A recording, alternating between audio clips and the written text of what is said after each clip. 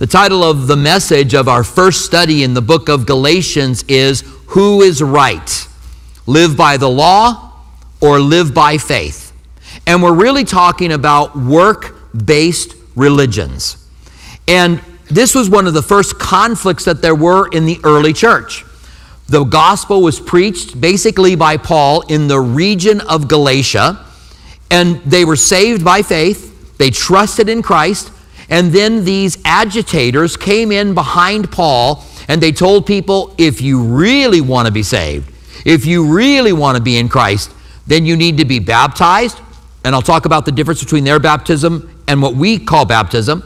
Circumcised, you have to keep the law of Moses, the Mosaic law, especially the food and the festivals. There were 7 feasts that they had every year.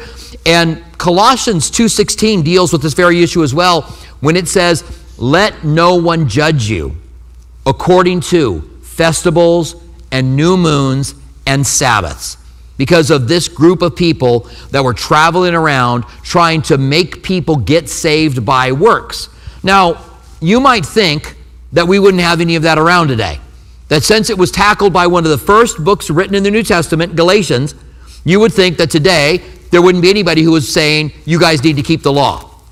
But there are all kinds of people who say that. There are all kinds of groups who say it. And then there are all kinds of groups that add other kind of works to it. Here's the thing about grace.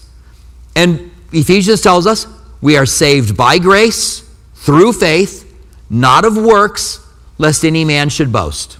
Here's the thing about grace. It's very hard to boast in it. It's very hard to say, I've been saved by grace. Because grace is undeserved favor. So as soon as I start boasting that I've been saved by grace, it doesn't make sense. But if I can say, well, I really know that you've got to keep portions of the law and be saved by grace, then now I've gained knowledge. I have understanding. Now my pride gets involved. Whether you want to add tongues to salvation, baptism to salvation, parts of the law to salvation, belonging to a certain denomination, belonging to a certain cult to denominations, all of those are work-based religions, and the book of Galatians is going to fight against that. In fact, I want to give you a verse as we start that will really help to set the tone of this book, and it's Galatians 2:21. And I want to just read it here, and then I want to talk about a few basic things about the book of Galatians. So here Paul says, I do not set aside the grace of God. For if righteousness comes through the law, then Christ died in vain. That's the tone of the book of Galatians. Paul says, I don't set aside the grace of God. Because if you could be saved by the law, then Christ died in vain. And that tells you everything you need to know really about the book. It's like the theme verse. It's the tone of the letter. Paul is writing this, and there's no other way to say it, he's not happy.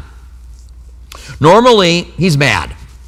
Normally, when Paul writes a book, and if you've been with us in our studies of Philippians or 1st and 2nd Thessalonians, he normally starts off by saying, I thank God for you, and I pray for you, and your faith, and your love, and all the things that you are doing. You know, he kind of gives them that, like, I just thank God for all of these things that you're doing. And then he gets into, after a pretty long section of encouragement, he might get into some correction, or he might get into some clarification.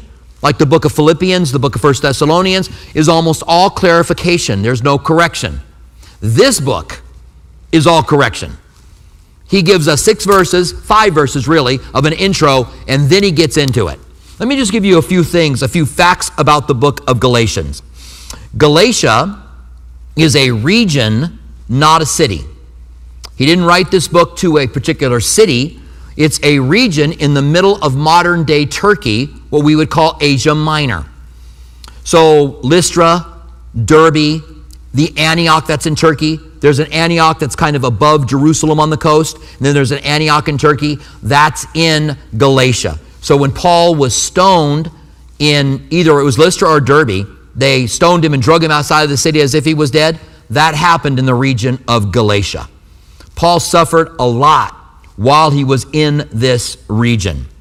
The second thing is that Galatians is where Paul was from. We know that Paul is from Tarsus, Paul of Tarsus.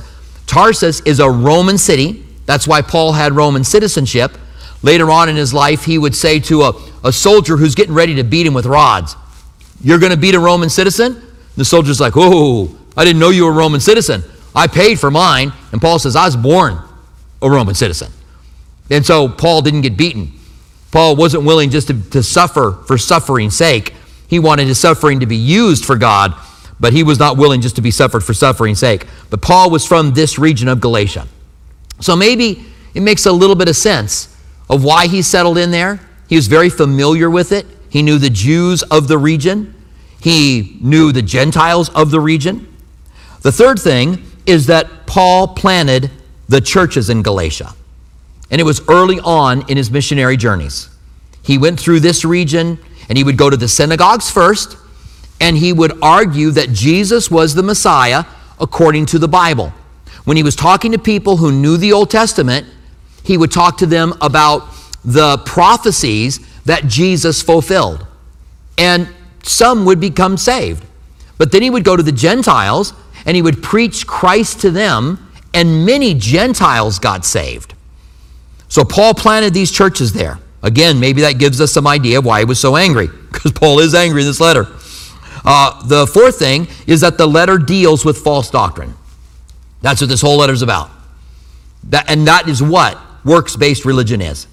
It is false doctrine, and it will be called that in this book. Clearly, Paul's dealing with it.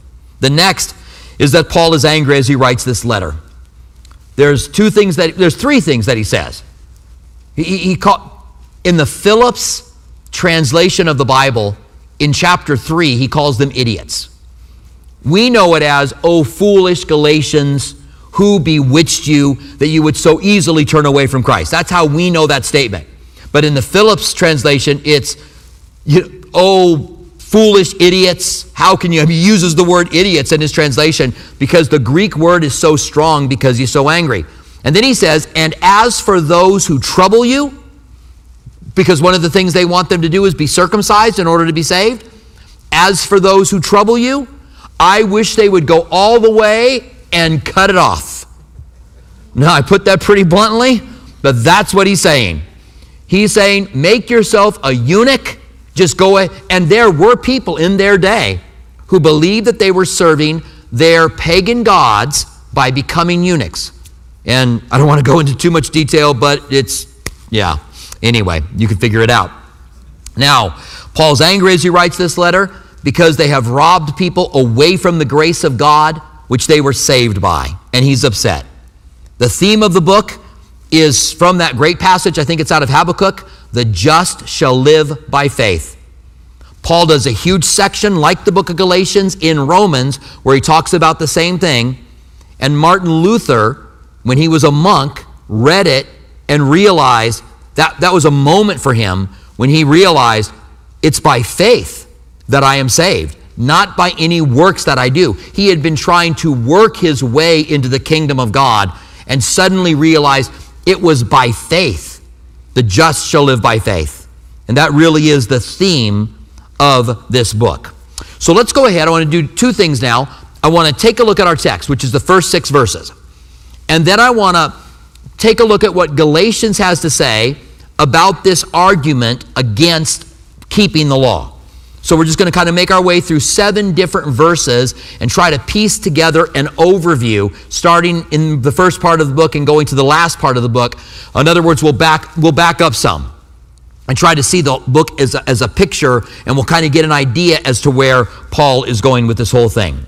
So it starts off in verse 1, and Paul says, "Paul, an apostle, not from men, nor through men, but through Jesus Christ and God the Father, who raised him from the dead." Right away, there's something different about this letter. Not that Paul doesn't say in other letters, "Paul, an apostle," but immediately he defends his authority, which he doesn't do often. Where do we get authority from? You know, it's interesting. Romans tells us, obey the authorities that are over you. In Romans 13.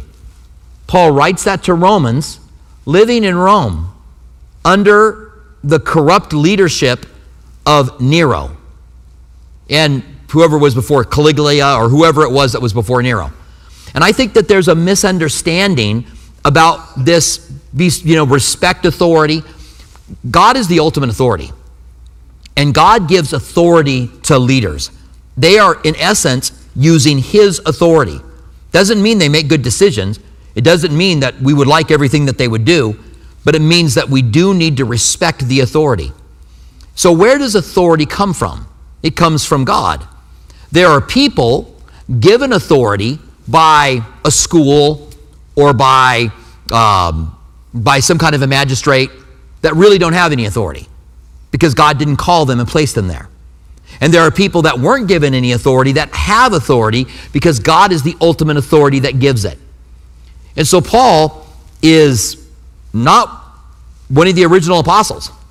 When he says Paul, an apostle, he's saying, I am among I'm among Peter and James and John, and I have been an apostle by God who called me. It was him who set it up. And he probably does this because these agitators were coming in and saying, where's Paul get his authority from? He wasn't with Jesus, so where did he get his authority from? And so Paul defends his authority first of all. In 1 Corinthians 9:5, he says, do we have the right to take along a believing wife? This is Paul, and I'm not going to get into the context of it. That's not important for what point I'm trying to make, but I want you to show you that Paul was seeing himself as an apostle, one of the apostles. He says in 1 Corinthians 9:5, do we not have the right to take along a believing wife, as do the other apostles? So Paul is not married. He probably had been married because he was part of the Sanhedrin when he was younger, and you had to be married to be a part of that, but he was not married at this point.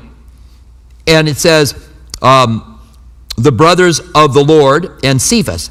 So he says, don't I have the right to bring along a believing wife like Cephas, who is Peter, like the brothers of Jesus, which is Judas and James. James is the pastor of the church in Jerusalem, and like the other apostles. So he believed that his authority was the same authority as the other apostles, and he starts his letter off that way. In verse 2 he says, and all the brethren who are with me. Now Paul is in essence is saying, I'm not alone. They attack my authority. They say, who is this Paul? But I've got Barnabas and Silas and Timothy and Titus and all the other people who are with him, the brethren who are with me, to the churches of Galatia. And there we get, that's not a church, it's churches that are in this region, Galatia. Grace to you and peace from God the Father and our Lord Jesus Christ. Now, when you're reading this first chapter and you're not stopping to pause to talk about it, you get the sense that Paul's kind of going through the motions at this point. In all of his letters, almost all of them, he says grace and peace to you. Grace is the standard Greek greeting. Peace is the standard Jewish greeting. When you say shalom, when you go to Israel, you'll say shalom instead of hi, and that's peace. And they'll say shalom back to you. That's how you say, that's the greeting. And in their day in Greece, you said grace, and you responded back with grace. And grace, of course, is undeserved favor given by God. And peace, of course, peace with God and the peace of God is something that we all desire. And so Paul used this as a standard greeting. Grace and peace to you from God our Father and the Lord Jesus Christ, and our Lord Jesus Christ. And the word Lord, the book of Galatians was one of the first books written. There's a reference here to a council, and if it is the council in Acts 15, then this was written somewhere in the early 50s, 53 or 54 of the first century. If the council is the one in Acts 12 and 13, there's another council that's there, then it's written somewhere around 48. If that's the case, that makes this the first book written, not 1 Thessalonians. That's how long ago this was written. Really interesting. As a kind of a little bit of a side note, when I started preaching in the 80s, and I did my first study in the book of Galatians, all the scholars, I'm talking about the liberal scholars and the School of Higher Critics, all said Paul didn't write the book of Galatians. There's no way that he wrote it. So I'm doing my groundwork for it now. And I go back and I look, and there is a strong consensus that it's a Pauline letter. And when and to have a scholarly consensus, it's got to be above 90% of the scholars. And I'm not talking about Christian scholars. I'm talking about secular scholars. There literally is almost no one that says that Paul wasn't the author of this, which brings the gospel of Jesus Christ being clearly taught with a high Christology. Because there are people that say that the Christology of Christ started off just really basic and was added to. But this proves that there was a high Christology very early on. So does the book of 1 Thessalonians, by the way. So he says, grace and peace to you through our Father and our Lord Jesus Christ. And what made me think about it was the word Lord there. That word would be used in Greek to mean God. You have our God and Father and our Lord Jesus Christ. The same way they used it in Hebrew as well, by the way. Who gave himself for our sins. So he gets right to the chase. Jesus Christ gave himself for our sins. That's what his coming to this earth was. That's what the death on the cross was that he gave himself for our sins, that he might deliver us from this present age. And I think we could say the same thing. He's writing to the first century churches that they had been delivered from that present wicked age, evil age, and we have been delivered from our present age. So much so that we are no longer to be conformed to this world, but we are to be transformed by the power of the living God. He says that this salvation and this deliverance from this present age, according to the will of God and the Father, to whom be glory forever and ever. Amen. It was God's will that you would be delivered from this present age. We could make that argument really easily. The Bible says in two different places that God's desire is that all would be saved and all would come to the knowledge of the truth. We're even told by Peter, the reason that God is waiting as long as he is before he returns to this earth is so more people get saved. God is not slack concerning his promises, he says, but God desires all to be saved and all to come to the knowledge of the truth. God's will is for people to get saved. And God opens up the hearts of people. When Paul preached to Lydia in Philippi, the Bible says, and God opened up Lydia's heart. When we shine for Christ, when we're the light of the world, when we share with people, we might think it's our message or we might not think we're any good at it, but it's God that opens up the hearts of people. And he says it was God the Father's will that you would be set free from this present evil age. Then he says in verse 5, to whom be the glory forever and ever. Amen. So he just goes into a little praise, talks about God, the work that he's done. After amen, he's got no encouragement for the Galatian churches at all. He starts off saying, I marvel that you are turning away so soon from him who called you in the grace of Christ to a different gospel. He's going to make it clear as we make our way through the book of Galatians that different gospel is people telling them that they are supposed to live under the law. And he's like, I marvel that you so soon, I just left you. And here we are. They have actually, the Galatians had these false teachers come in and they believed them and they did it. Some of them had been circumcised. Some of them had started doing Jewish things. Some of them had, if you were a Gentile and you wanted to become Jewish, you could do it. You had to do 4 things. You had to be baptized, circumcised. You had to keep the Mosaic law, and especially the festivals and the food, dietaries. And you could become considered Jewish. On the day of Pentecost, when the Holy Spirit's poured down and they all speak in tongues, there's a bunch of people that are there who are Jewish, and they say, we're all from these places, and we heard you in our own language saying these things. So the tongues of Acts chapter 2 is actual human languages that people could hear and understand. And they heard them glorifying and magnifying God in their own languages, and these are Gentiles who have become Jewish who got saved. So we could say that mixed in with Jews who had been Jewish from birth and Gentiles who became Jews made up the early church.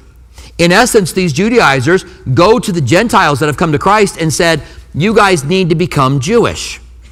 That's what you need to do in order to really seal this salvation. The grace of Christ isn't enough. And so Paul marvels that they so easily will turn away from it. Now, scholars have called these group of people Judaizers. But they've turned away from that now. They don't really call them Judaizers anymore. Most of them don't. Because Judaizers would be those that are not proselytized, not Gentiles that became Jews, but it would be Jews. And we don't know which group this is. Is it a group of Gentiles who became Jews who's bringing this in? Or is it a group of Jews from birth that are bringing this into the Gentiles? We don't know. And so Judaizers would be Jews from birth. And so now when you read scholarly work on Galatians, they'll use the word agitators a lot instead of Judaizers. And that's the distinction between them. So if I use Judaizers, you know that I'm just talking about anyone who was born a Jew or became a Jew, if I use the word Judaizers. I'm going to try not to, but you get it. All right, Jesus, I told you already the things that Jews needed to do from birth in order to become saved. Now, I want to spend a few minutes before we get into these things, this overview of the book of Galatians, talking about the council in Acts chapter 15. In the region of Galatia came someone while Paul was there and argued with them about keeping the law. I'm going to read you the first 2 verses of Acts chapter 15. A certain man came down from Judea and taught the brethren, unless you are circumcised according to the custom of Moses, you cannot be saved. Therefore, when Paul and Barnabas had no small discussion or dispute with them, they determined that Paul and Barnabas and certain others of them should go to Jerusalem to the apostles and the elders about this question. So they have a dispute with this guy, and this isn't the first time that they ran into it. And so they want to go back and meet with all of the disciples to determine, what do we do with the Gentiles? The first people saved were Jewish. And then in Acts chapter 10, Peter is called to the house of Cornelius, and while he's preaching to Cornelius, the Holy Spirit falls upon them, and they start to speak in tongues. And Peter later on says, God had given them the Spirit, why should I hold anything back? I baptized them.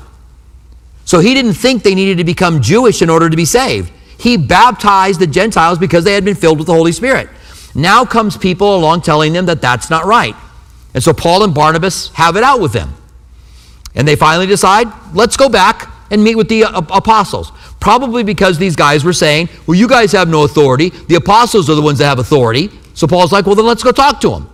Because Paul had already gone back to them. You learned this earlier in Acts.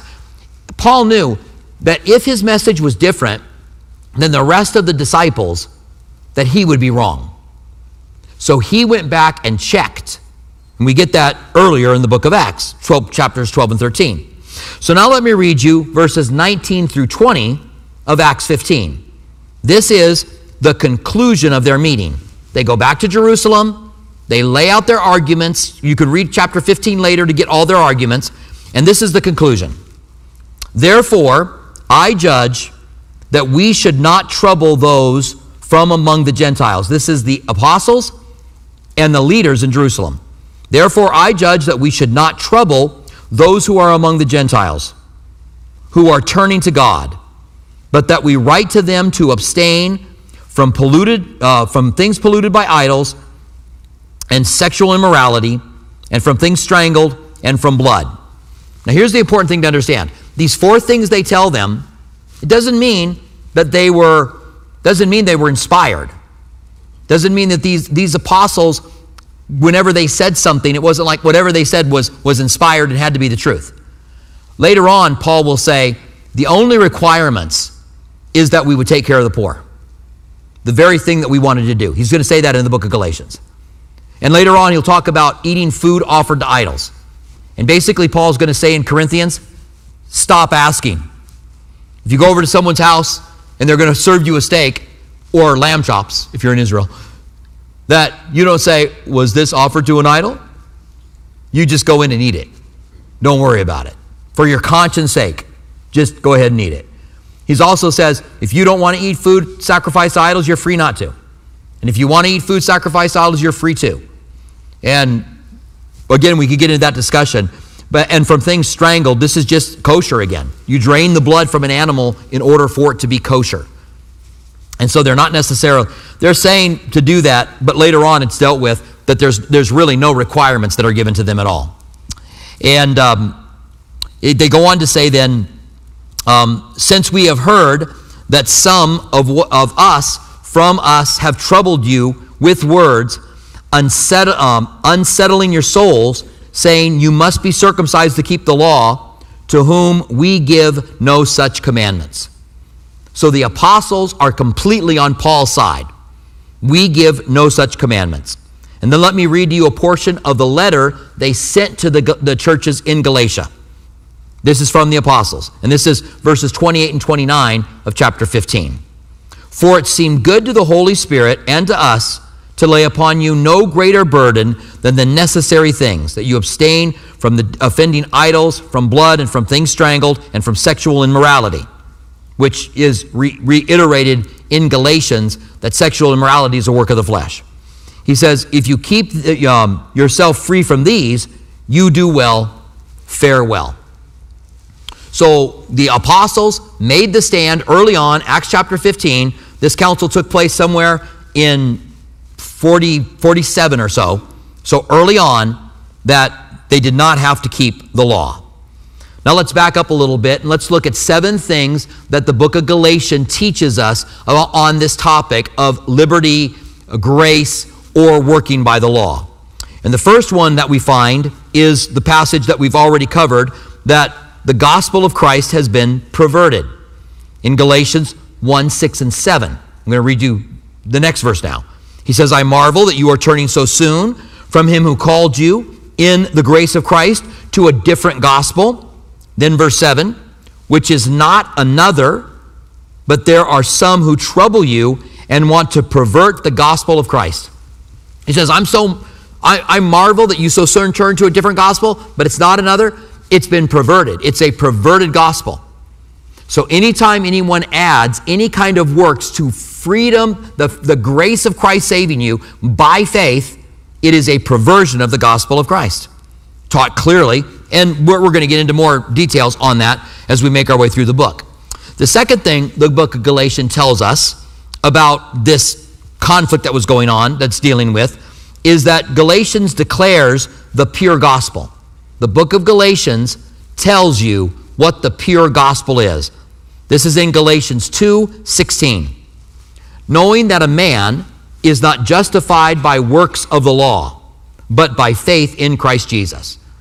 You're going to notice these statements are as clear as they can be. Paul's saying, knowing that a man is not justified by works of the law, but by faith in Christ Jesus. Even we have believed in Christ Jesus. Now, when Paul says, even we have believed in Christ Jesus, the reason he's saying that is because Paul is a Pharisee. Paul was on the Sanhedrin. Paul is a Hebrew of Hebrews. He's a Benjamite. And so Paul says, look, these guys come to you, and this is why some believe that they are not Jews that were born Jewish, because Paul says, even we, someone who was born a Jew, who had a Hebrew of Hebrews, he says, a mother and a father who were Hebrews, even we come by faith. If the law was good for somebody who proselytized it to Judaism, how much better would it be for someone who grew up in it? He says, even we believe in Christ Jesus, that we might be justified by faith in Christ and not by works of the law. So he repeats what he said earlier. For by the works of the law, no flesh is justified. Again, can it be any clearer?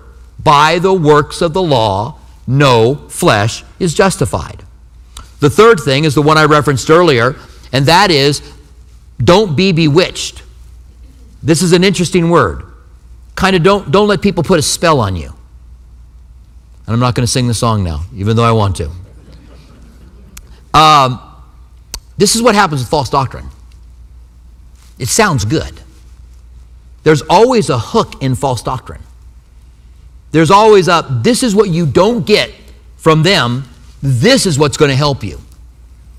whether it's some kind of a false doctrine about demonization of Christians, or whether it's a false doctrine about works-based religion, there's always something for the flesh. There's always something that you could go, yeah, I kind of like that. And sometimes because of that, it's hard for us to identify false doctrine. And sometimes when I'll point out to people, this person teaches a false doctrine, they'll get upset. I've listened to them, and I learned from them. Well, good, but where's your loyalty lie? Does your loyalty lie with God? Did they tell you something that was true, and you believed it, and you didn't know the false teaching they were teaching? But just because you received something good, are you now going to be loyal to a person who's teaching something false? Or does your loyalty lie with God and His Word? That you would say, even though I may have learned from that person, people can get saved from a false teacher because God honors the faith of the individual over the false teacher who mixes in truth with his false doctrine. Otherwise, you wouldn't receive it at all. If it was just straight lies, you would see it clearly. They're more nuanced than that. They quote a lot of scripture, they throw in things that are true, then they throw in the arsenic, and it pollutes the whole thing. And so he says to them, O foolish Galatians, who has bewitched you or put a spell on you that you should not obey the truth? This is what false doctrines do. Before whose eyes Jesus Christ was clearly portrayed among you as crucified. He says, we were there with you, and we taught you before you ever were bewitched by them that Jesus was crucified for you. He goes on to say, this only I want to learn from you. Did you receive the Spirit by the works of the law or by the hearing of faith? Had they received the Spirit of God when Paul went there by the works of the law? The answer would be no. By the hearing of faith, yes. And so then he says, are you so foolish, having begun in the Spirit, that you now being made perfect by the flesh? You start with the Spirit of God, and then you're going to add it on. So when someone comes to you and says, listen, I know that you've received Jesus, but unless you go to church on Saturday, unless you keep the Sabbath, then you can't really be saved. Or unless you're baptized, you can't really be. Baptism is part of salvation. Are you so foolish that you think you could start in the Spirit and then end in the flesh? Now your argument may be, well, but we have works we're supposed to do after we're saved. And that's certainly true. There are things we do. We need to be baptized. We should be baptized. I'll put it that way. We should be baptized. But that's just a fruit that we've been Christians. James says in the book of James, show me your faith without your works, and I'll show you my faith by my works. He doesn't mean he got his works by faith. He doesn't say that. He simply says there's evidence that you have real faith by works that happen in your life. But Paul says you can't complete the work of grace by the works of the law. The fourth thing that I want us to look at is that he brings up the Abraham argument in the book of Galatians. The Abraham argument is this, that God came to Abraham and said, Abraham, I want to bless you. And Abraham kind of was a little uppity with God. It's interesting. It's in it's in Genesis 15, verses 1 through 5. He gets a little uppity with God. He's like, how can I be blessed when this Eliezer is my heir? He's like 75 years old, maybe older, because he was called by God when he was 75. So he's some older than that. And God's like, I'm going to bless you. And he's upset because he has no kids. And his name, by the way, Abram, means father. He's like, my name's Father, I don't have any kids, and you're telling me you're going to bless me. And so God says, Abraham, look up. Look at the stars. Your descendants are going to be like the stars of the sky. And then Abraham, the Bible says, Abraham believed God, and it was accounted to him as righteousness. That's when Abraham was saved. When Abraham believed what God said about his descendants. That's why he's the father of faith. Because he was saved by believing God. How are you and I saved? By believing God. That's why when we believe in God, we are the true descendants of Abraham. And people who don't believe in God but try to keep the law in order to be saved are not really descendants of Abraham. They might be through the flesh, but not spiritually. Because Abraham was saved not by doing anything. Now you might say, well, he was circumcised. Yeah, when he was 99 years old, which is no fun at all, by the way. 99 years old? You circumcise babies when they're 8 days old, they have no memory of the trauma. 99 years old? So if he was saved some 20 years before he was circumcised, then circumcision is not the way he was saved. And their argument would go that God gave Abraham circumcision. Why did he do that? The same reason that we have baptism. We have baptism as a sign. You go under the water as a sign of the old man, the old woman dying. You come out of the water as a symbol of the newness of life that you've been given. Circumcision was the cutting away of the flesh so that you could live by the Spirit. That was the idea. You're not supposed to live by your flesh, so you cut the flesh away. Now, people may argue, I don't understand it. Why did God do that? Listen, we don't live in the Bronze Age period, which I'm going to give a praise God for that, by the way. We don't live 3,500 years ago when Abraham was circumcised. So trying to figure out today why God would require a man living that long ago to do such a thing, I don't even know if that's completely possible. Because we just aren't in their culture. We just can't see their culture. We don't know all the things that are going on. I don't think we can make all the arguments. We do know that God said later on, I will circumcise your heart and cut away the flesh from your heart. That is, that you don't live by the flesh, but you live by the Spirit. So the Abraham argument is brought up, and here's what he says in Galatians 3:6. Just as Abraham believed God, and it was accounted to him as righteousness. The point that Paul will go on to make is this happened before he was circumcised, so circumcision cannot be the way in which you are saved. The fifth thing that we want to look at is that those under the law needed to be redeemed. Paul here, it's that statement he made earlier, even we have to come through Christ. So he says this in Galatians 4. See, we're making our way pretty well through the book now. In Galatians 4, 5, and 6, he says, to redeem those who are under the law. His argument's pretty clear. Those under the law are being redeemed by Christ. If the law could save you, why would those under the law have to be redeemed? He says to redeem those who are under the law, that we might receive the adoption as sons. And because you are sons, God has sent forth the Spirit of His Son into your hearts, crying out, Abba, Father. That's a great passage. God sent His Son so you could be made sons and daughters of the living God.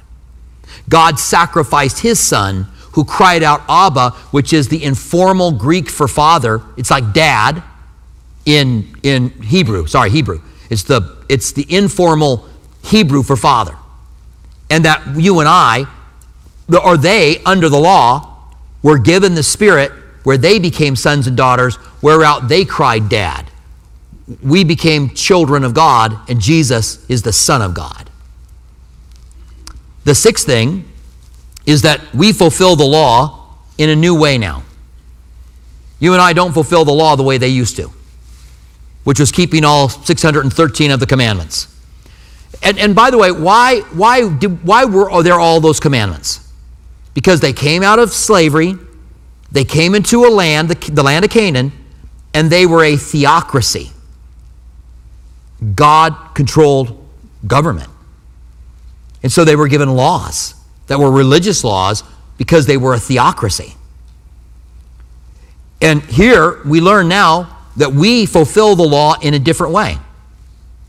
It says in Galatians 5:14, for all the law is fulfilled in one word, even this, that you love your neighbor as yourself. That was one of the 613 commandments. And he says, when you love people, you fulfill the law.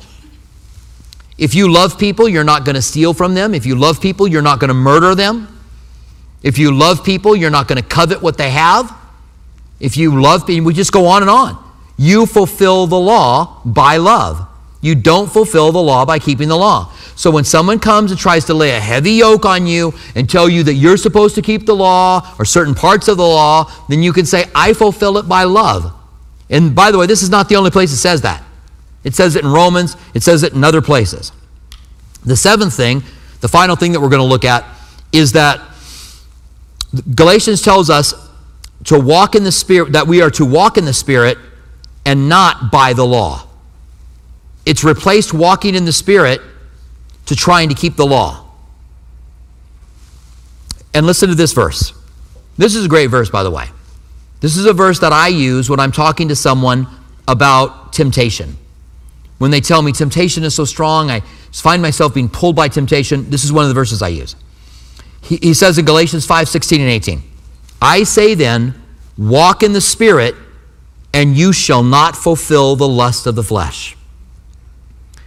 If you make a commitment to walk in the Spirit the rest of tonight, then you will not fulfill the lust of the flesh. And if tomorrow you say, I'm going to walk more in the Spirit than I did today, then you will have less temptation tomorrow because you will not fulfill the lust of the flesh. There's two other verses I tie in with this. One's the Old Testament passage that says, delight yourself in the Lord and he'll give you the desires of your heart. If you delight yourself in the things of this world or you delight yourself in the flesh, you're going to have fleshly desires and worldly desires. But if you delight in God, you're going to have godly desires. Jesus said, if you abide in me and my word abides in you, you will have whatever you ask. Again, our desires will change if we abide in the word of God and we abide in Christ, and Christ's word abides in us. So this is the way we combat against temptation. There's a few other things. We're taught in the Lord's Prayer, don't lead us into temptation, to pray, lead us not into temptation. So we're taught to do that, to pray that, and to deliver us from the evil one. We should be praying that on a regular basis, by the way, fervently, seriously, asking God not to lead us into temptation. Because if I'm not, and you say, well, how could God lead us into temptation? Some people want to change that. But the Bible says the Holy Spirit led Jesus into the wilderness to be tempted by the devil. So God leads us to tests, and those tests can turn into temptations. And so we are to pray, lead us not into temptation. I don't know about you, but I want less temptation in my life. I want less sin. One of the ways to get less sin is to be tempted less. And if I walk in the Spirit, I will not fulfill the lust of the flesh. And then he says this, and this is a battle that goes on inside of each one of us. For the flesh lusts against the Spirit, and the Spirit against the flesh. There's this battle. You want to do spiritual things, you want to do things that are right for God, but your flesh wants to do the things that the flesh wants to do, and there's this pull back and forth. Later on, he's going to say, sow to the flesh, and from the flesh you will reap corruption. Sow to the Spirit, and from the Spirit you will reap life. How do you walk in the Spirit? By sowing to the Spirit. And it's a farming analogy. You go out and sow seeds. If today you sowed seeds to your flesh, what kind of crop do you think you're going to get in the next few weeks or months? But if today you went out and sowed in your heart the Spirit, what kind of a crop are you going to get in the next few weeks or months? And if tomorrow you sow to the Spirit, and the next day you sow to the Spirit, and the next day you sow to the Spirit, pretty soon the crop in your life is going to be the things of the Spirit, which Galatians is going to tell us is love, joy, peace, patience, kindness, goodness, faithfulness, gentleness, and self-control. He then says that if you sow to the flesh, and you do that every day you get up, you sow to the flesh, you sow to the flesh, you sow to the flesh, then the works of the flesh are going to be your crop. And they are evident, which are licentiousness and adultery, and it just goes on this whole list, right? That's in Galatians, where he does that. Because living by the Spirit is the way that we are no longer under the law. So he says, so I say to you, walk in the Spirit, and you shall not fulfill the lust of the flesh, for the flesh lusts against the Spirit, and the Spirit against the flesh. And these are contrary to one another, so that you don't do the things that you wish. And we probably should all say amen to that. Yeah, I don't do the things I wish. I want to do spiritual things, I don't do them. I don't want to do fleshly things, and I do them. So then he says, but if you, and this is really important, this is the end of 18. But if you are led by the Spirit, you are not under the law. There it is again. Can it get any clearer? If you are led by the Spirit, you are not under the law. You might feel like I'm just beating a dead horse at this point, but I'm not. There are people that come here and try to persuade people to live by the law. Some of you guys have been approached by people in our church that have told you that we're teaching grace and we're not teaching what's true and correct. They're trying to subvert the gospel of Christ. And this needs to sink in. We need to own it. We need to be able to defend it. You need to be able to say, wait a minute, Galatians 6:18 says, if I walk in the Spirit, I'm not under the law. Why are you telling me I got to be under the law? You need to be able to have that in your arsenal.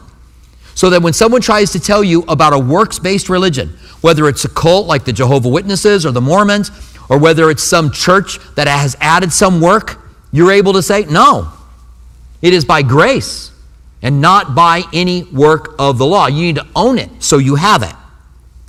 Now I want to close with this, that this is Galatians 6:13. So now we're at the very end of the book. And this is a bonus verse, by the way. I did 7 verses, now I got a bonus verse. But here's where I want to end. I want to end this in conclusion. He says, for not even those who are circumcised keep the law. We've been talking about keeping the law or the Spirit, or trying to keep the law and mixing it with grace. But then Paul says near the end of the book, not even the ones who are under the law keep it. No one has ever kept the law. The law was never given to be meant to be kept. It was meant to show you that you have trubs. That's what it was meant for. To amplify that you have sin in your life. There's so many verses that tell us this. Isaiah 53, all we like sheep have gone astray. Each one has gone after his own way. There's no exceptions to that. It's not all we like sheep have gone astray and each one to his own way except me. No, all of us have. What is it? Romans 3:23? All have sinned and fall short of the glory of God. I mean, so many other things that tell us this. These guys that are telling them, you guys need to keep the law, they don't even keep it. They're not keeping it, and they're laying something on you that you can't keep. Jesus said this. He said, you lay burdens on men's back that you yourself will not lift, try to lift even with one finger. And so Paul says, even those who are circumcised keep the law, but they desire to have you. I'm going to go back and read that again correctly. For not even those who are circumcised keep the law, but they desire to have you circumcised, that they may boast in your flesh. That's what they want to do. These people that teach these kind of things, they're not about evangelism. They're not giving altar calls. They're not seeing people come get saved. They're just trying to persuade saved people to believe like them. You are the false gospel's evangelical field. They want to come to you and get you to be on their side. And I'm like Paul, I'm sorry to say that I've seen it happen. I've seen Christians leave grace and go under the law and go under works. And it's tragic. And I understand why Paul could be so upset and so angry when he writes this letter. It's the only letter that has this kind of tone. And may we make a commitment now in the beginning of our study of the book of Galatians that you will never let anyone put you under a yoke, which is a term Peter used in the council in Acts 15. Peter said, they put yokes on you, people. And we put no such yoke on you. Like something, and a yoke is a device that was put on an animal to help him plow or to help him pull something. So he says, we don't put a yoke on you. Don't let anyone put a yoke on you. Jesus said, if you're weary and heavy laden, come unto me and I'll give you rest, for my yoke is easy and my burden is light. Don't let people put you back under bondage to the law, but stand fast in the grace of Christ by which you were saved. It is sufficient. Jesus said on the cross, Totelestai. It is finished. You can't add anything. Are your works going to add anything to what Jesus did? The work of Christ is great on the cross, and now I'm going to do this and help myself get saved. No wonder he said, "Oh, foolish Galatians." Phillips translation, "You bunch of idiots." How could you possibly think that? That what Christ went through on the cross wouldn't be sufficient. Stand with me, would you, and let's pray together. Father, thank you so much for all that you reveal to us through this passage. We pray, Lord, that you would do your work inside of each one of us, that we would really have this settled in our heart, that we would know that the Bible clearly teaches we are not under the law. The law is a tutor to bring us to Christ, and once we come to Christ, we are no longer in need of the tutor. We thank you for this. In the name of Jesus, we pray. Amen.